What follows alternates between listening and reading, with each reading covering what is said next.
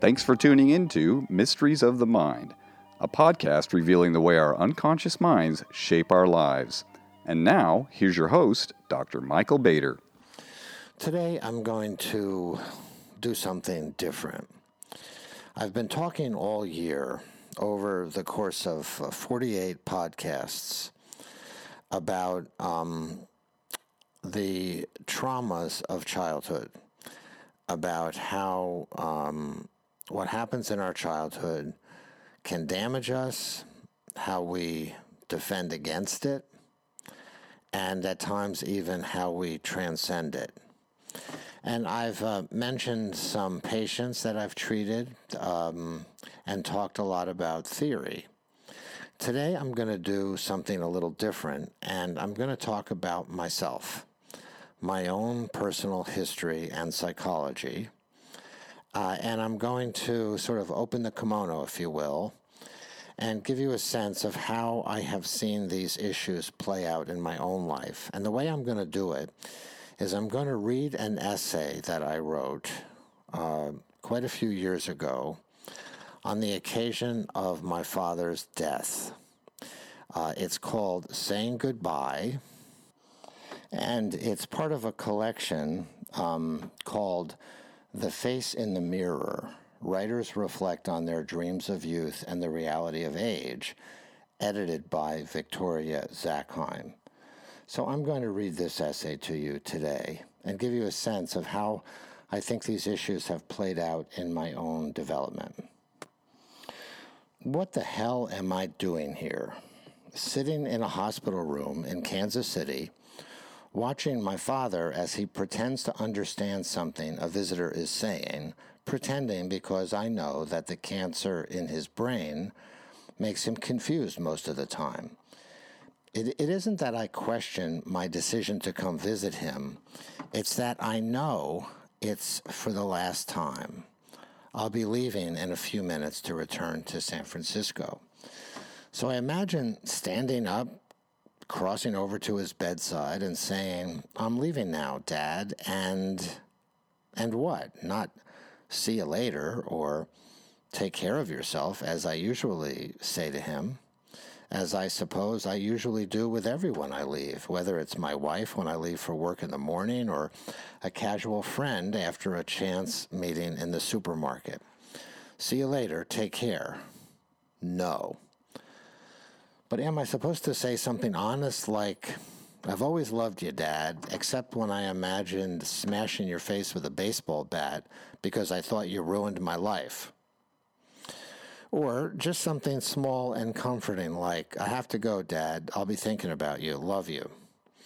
I mean, is this supposed to be an important moment? You know, like the farewell scene in Star Trek where a dying Spock touches Kirk's hand through the glass and says, "Live long and prosper." For a minute, I feel detached from my body, floating up into space, looking down on the room, on my father, his diminished physique, bald head, and a face inscribed in my memories and dreams, and me sitting across from him. But me at 6 or 12 or 18, certainly not 55. 55? What happened? Are you fucking kidding me? And now this 55-year-old man is going to get up and say goodbye forever to his father? Impossible. Despite the fact that this is supposed to be what happens, parents die, to me it seems insane. How could this possibly be the natural order of things? I've never been in a more unnatural situation in my life. Other folks might think my father is in his 80s. I know he's really in his 40s, and I'm a kid. When I was young, very young, my father was the master of the universe. He'd go off to work in Manhattan on the train every day. He looked like Don Draper on Mad Men. Here's how great my father was. I once witnessed our family doctor, Dr. Lamberto, give my father a penicillin injection in his left bicep. My father didn't flinch, not even a little. In those days, the prospect of a shot was utterly terrifying to me, but my father was so strong that he felt neither fear nor pain. Here's another example of his greatness. When we were down at the Jersey Shore in the summer, my father would sometimes put me on his shoulders and go out into the ocean and stand while waves either carried us up and down or crashed over us. A wave might get him, but he'd make sure it didn't get me. See, my father wasn't just great in those days. He was a great man. He was the ultimate of masculinity, and his masculine power wasn't just physical, but mental. For example, he knew everything. He worked for Bell Telephone Laboratories, probably designed Telstar, the video phone, microwave technology, and the first computer. I once found blue books from exams he took in undergraduate math classes at Yale, and I'd copy them over, imagining that the equations were the key to space travel or nuclear fission. I remember once in 5th grade when being a loudmouth got me in trouble, and my father's incalculable brilliance saved the day. See, I was complaining in class about the uselessness of studying history. The teacher, fed up, told me that if I thought I was so smart, well, then I'd have to justify my view in a formal debate on the subject the next day. Resolved. There is no value whatsoever in studying history. So I went home, distraught and embarrassed, and asked my father for help. He thought for a moment and then said, "Well, Michael, you could always just say this. There are 3 great problems currently facing mankind: overpopulation, nuclear disarmament, and civil rights. Now, since these are all new problems, how can history possibly help us?" He said it with authority, of course, a devastating and irrefutable argument. Suddenly, all seemed right with the world. My father was right again. I simply repeated his words the next day in the debate. I have some vague memory that the teacher and the opposition were stunned by my argument. I probably forgot how, after repeating the words of the oracle, I realized I had nothing to say because I didn't really know what I was talking about. I could pretend to be my father, but eventually the pretense wore off. God knows I tried. I was desperate for his love, and if I couldn't get it directly, I wanted to get it indirectly, to at least be like him. I wanted to be around his maleness, to bask in it, plug into it, and somehow, some way, take it into and onto myself. In the mornings, my father had a long bathroom ritual. I'd sometimes go into his bathroom to tell him something and be hit with a melange of olfactory sensations that I can remember to this day. Now, today, those smells would no doubt trigger, projectile vomiting. But in those days, they equaled maleness because they were associated with my father. Menin, Old Spice, Barbasol, Vitalis, Kent cigarettes, the human GI tract, and all were perfused by the steamy warmth of his recent hot shower. I loved it. Here's the thing, though, about identification. Sometimes it's a poor substitute for the real thing. See, sometimes it's the only way of maintaining a connection with a parent who can't have a real relationship with you. It's sort of the best that you as a kid can do. We want and need to be connected to a parent. We can't live without it, actually. But if that connection is missing, then we substitute the next best thing, trying to be like that parent. However, when the normal process of identification, becomes overburdened with this additional meaning, it gets screwed up. The parent isn't taking you under his or her wing, isn't actually interested in your development, isn't really present in a way that lets you see what it's really like to be a man or a woman. You have to guess. You have to infer it from outward behavior or imagine it in your fantasy life. And the outcome is often something artificial, confused, or unrealistic. Like being the master of the universe, like never feeling pain or fear, like being able to solve any problem and protect anyone or anything that needs protecting, like always being so smart and knowledgeable about everything that you're never, ever wrong. I suppose I thought that this was what being a man was all about, but it's not. Competence and strength don't come out of one's mind and body fully formed. For example, when I took up golf, I went through a period where I actually believed that there was something innately wrong with my body, something that prevented me from hitting the ball a long way, even though all the evidence contradicted this. My real problem was I couldn't let myself learn, couldn't let myself be bad at something with the optimistic faith that I could improve. See, a golf instructor once told me that many amateur golfers were 3 consecutive bad shots away from total madness. And I was supposed to just do it well from the start. I was supposed to know. If someone stumped me in an argument, I'd feel shame. If I was afraid of a conflict, I'd feel like a coward. If I avoided dangers, I was weak. I kept failing in my attempts to do the impossible, and that was simply unforgivable. I later learned, shortly after his death, that my father had to give up golf because it was too frustrating. See, he railed against helplessness and imperfection. It took me a lifetime to learn that real men accept both. Sometimes even Tiger Woods hits a bad shot. Of course, as I grew up, my father couldn't possibly survive the rarefied atmosphere of such an impossibly high pedestal. I find myself wishing he could have enjoyed it more while he was up there. I liked having a father I looked up to. He should have let me take pleasure in that. After all, the passage of time and a kid's growing awareness of reality eventually temper these idealizations all on their own. Unfortunately, my father couldn't enjoy being my hero, couldn't feel blessed by the opportunities I gave him to show me how wonderful it was to be a man.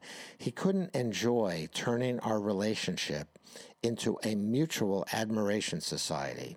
I think he felt guilty about it, or thought that such pleasure wasn't very masculine.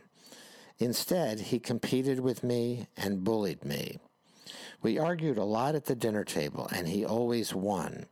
He drank too much and had a temper, which he'd periodically lose, reducing me to a quivering jellyfish. And he never, with one exception, conveyed any pleasure or pride in having me for a son. In 9th grade, here was the exception. In 9th grade, I played the alto saxophone in the high school symphony orchestra. And that spring, the spring of 1967, the greatest classical alto saxophonist in the world, Sigurd Rascher, came to play a concert with us, and I got to play a simple duet with Rascher. My mother told me that during this duet, my father grabbed her arm and whispered to her how beautiful we sounded. One compliment, one time, told only to my mother and not me, and yet it brings tears to my eyes as I remember it. The tears come from the contrast between the memory and everyday life. It's sort of like realizing how cold you are only when you enter a warm house. My father couldn't help me figure out how to be a man because it seemed to me at that time he didn't want me to be one. As I write this, I'm aware of some guilt and embarrassment. Okay, the internal chorus is warming up. And what's it saying? Stop being such a damn victim, Bader. Grow up already. Get over it. I'd have more sympathy for these voices were it not for the fact that they were there even when I was young, presumably young enough to be entitled to a complaint or two, but see, I always thought that feeling sorry for myself was pathetic. See, my mother was a victim. Women were victims. Weaklings, not men, were victims. Besides, isn't blaming a parent for everything a sign that your relationship is still unresolved? In today's climate in particular, to resolve your childhood issues seems to mean to get to a place where you forgive your parents. No room for victims here.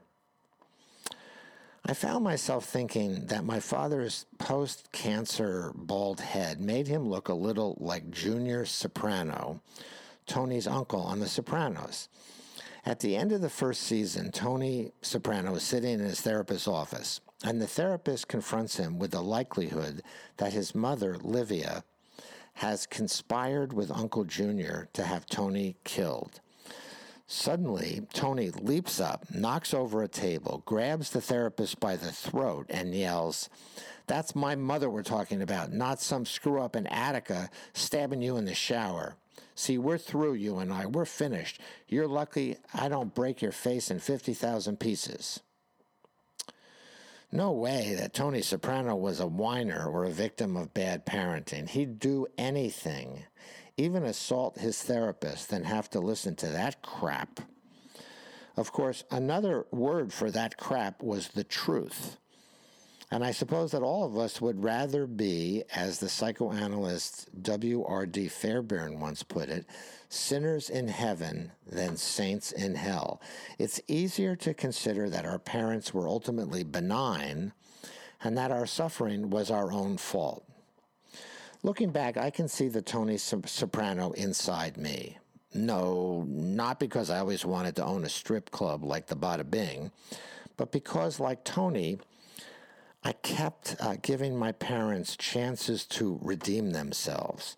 As I got older, I asked my father to help write a talk I had to give, or question him about politics, or ask for advice about girls, not so much because I needed his wisdom, but because I imagined that these roles would make us both happy. They didn't. In each case, he'd take over like he did with the great fifth grade history debate.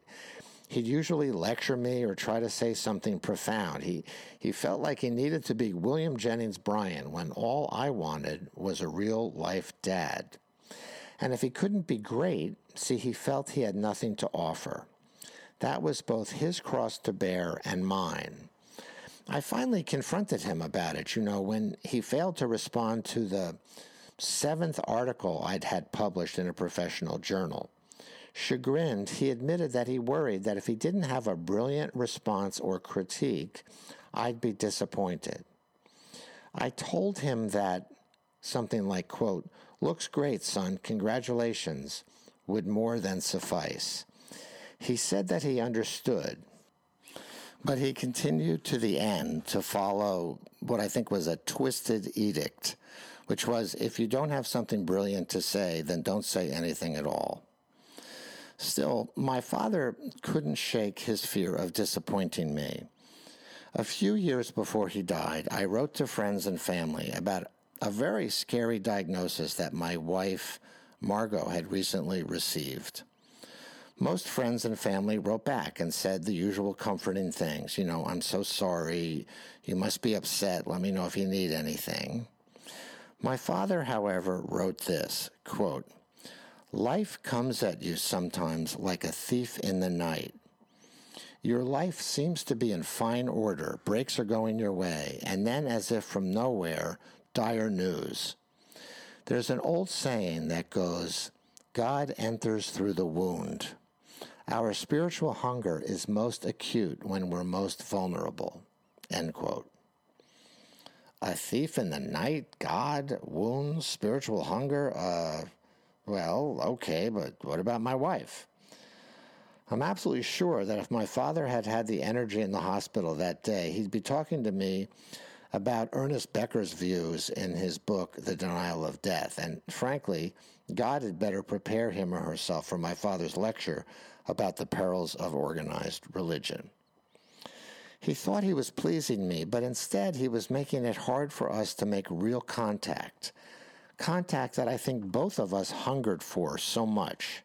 That absence haunted my life.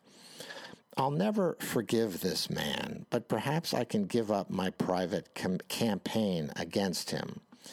Giving up is sadder than forgiveness, but also liberating. See, it was the only way that I could possibly free myself from the tyranny of impossible expectations of him and of myself. As I sit there, watching this sick and vulnerable father, his second wife, my stepmother, climbs into bed with him and rubs his head and sings "Send in the Clowns" to him. At first he looks annoyed, but she ignores it. He relaxes, smiles, and tries to sing along. Isn't it rich? Aren't we a pair? Me here at last on the ground, you in midair. Send in the clowns. For a moment, he seems content. See, that's the key, of course, to getting through to my father. Just plunge ahead and smother him with love, whether or not he wants it. And above all, be immune to his crankiness.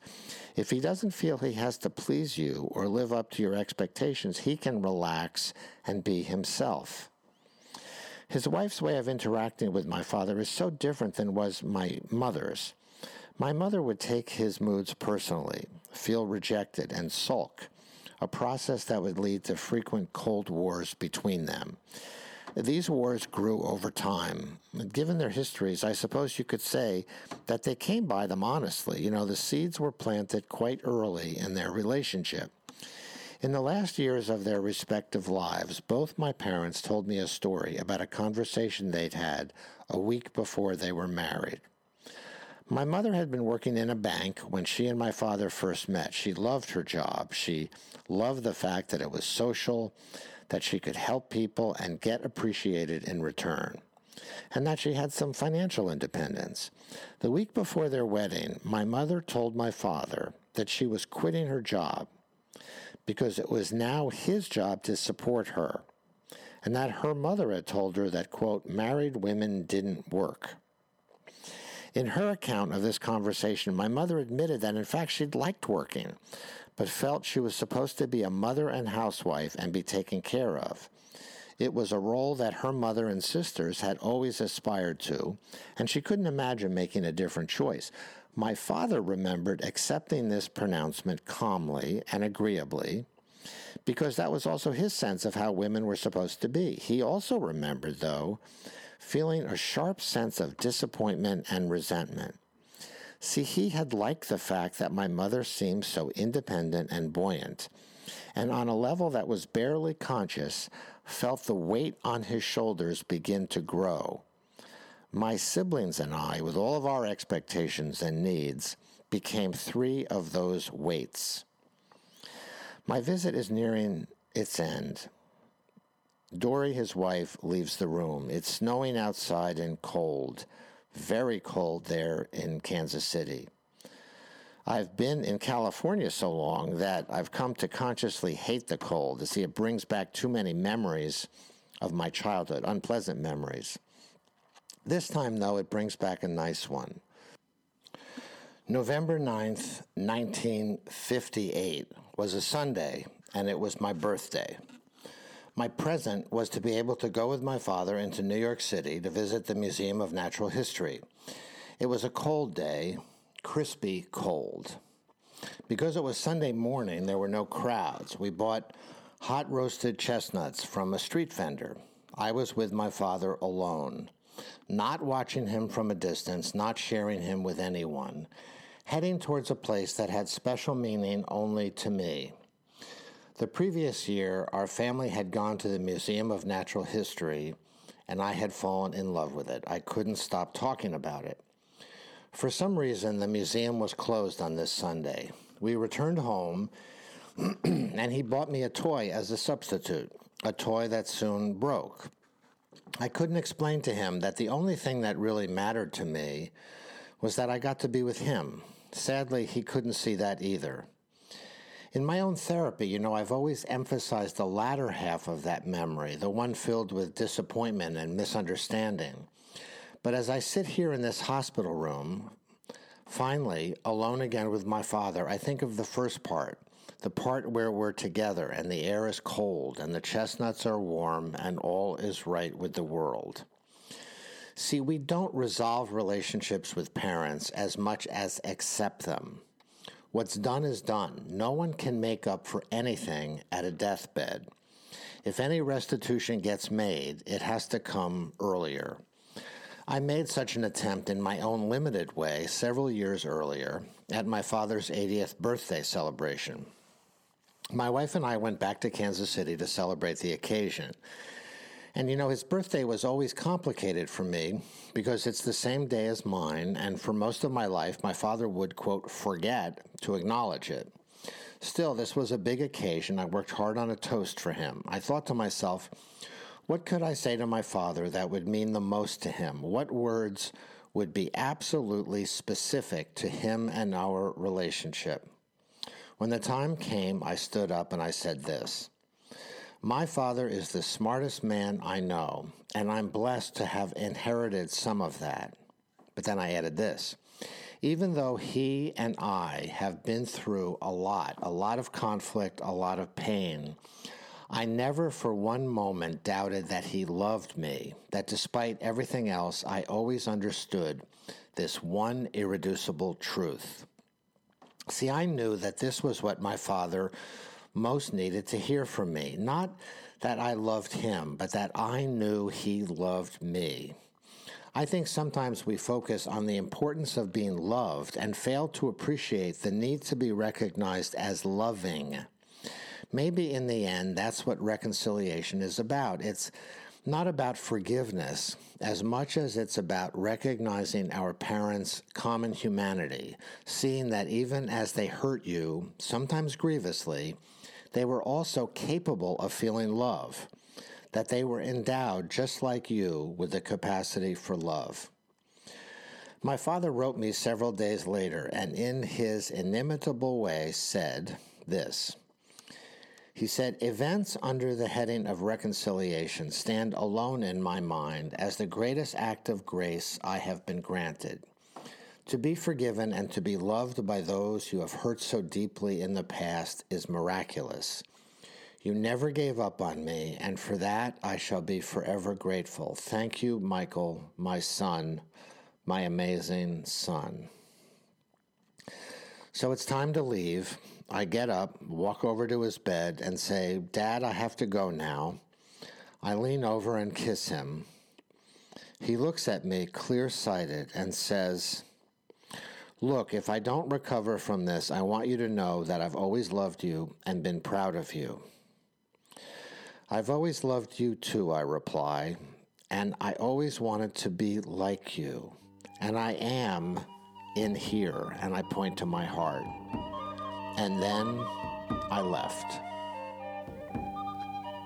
Thanks for listening to Mysteries of the Mind podcast. To learn more about how your unconscious mind really works, please tune in next time. And be sure to visit Dr. Bader's website at michaelbader.com.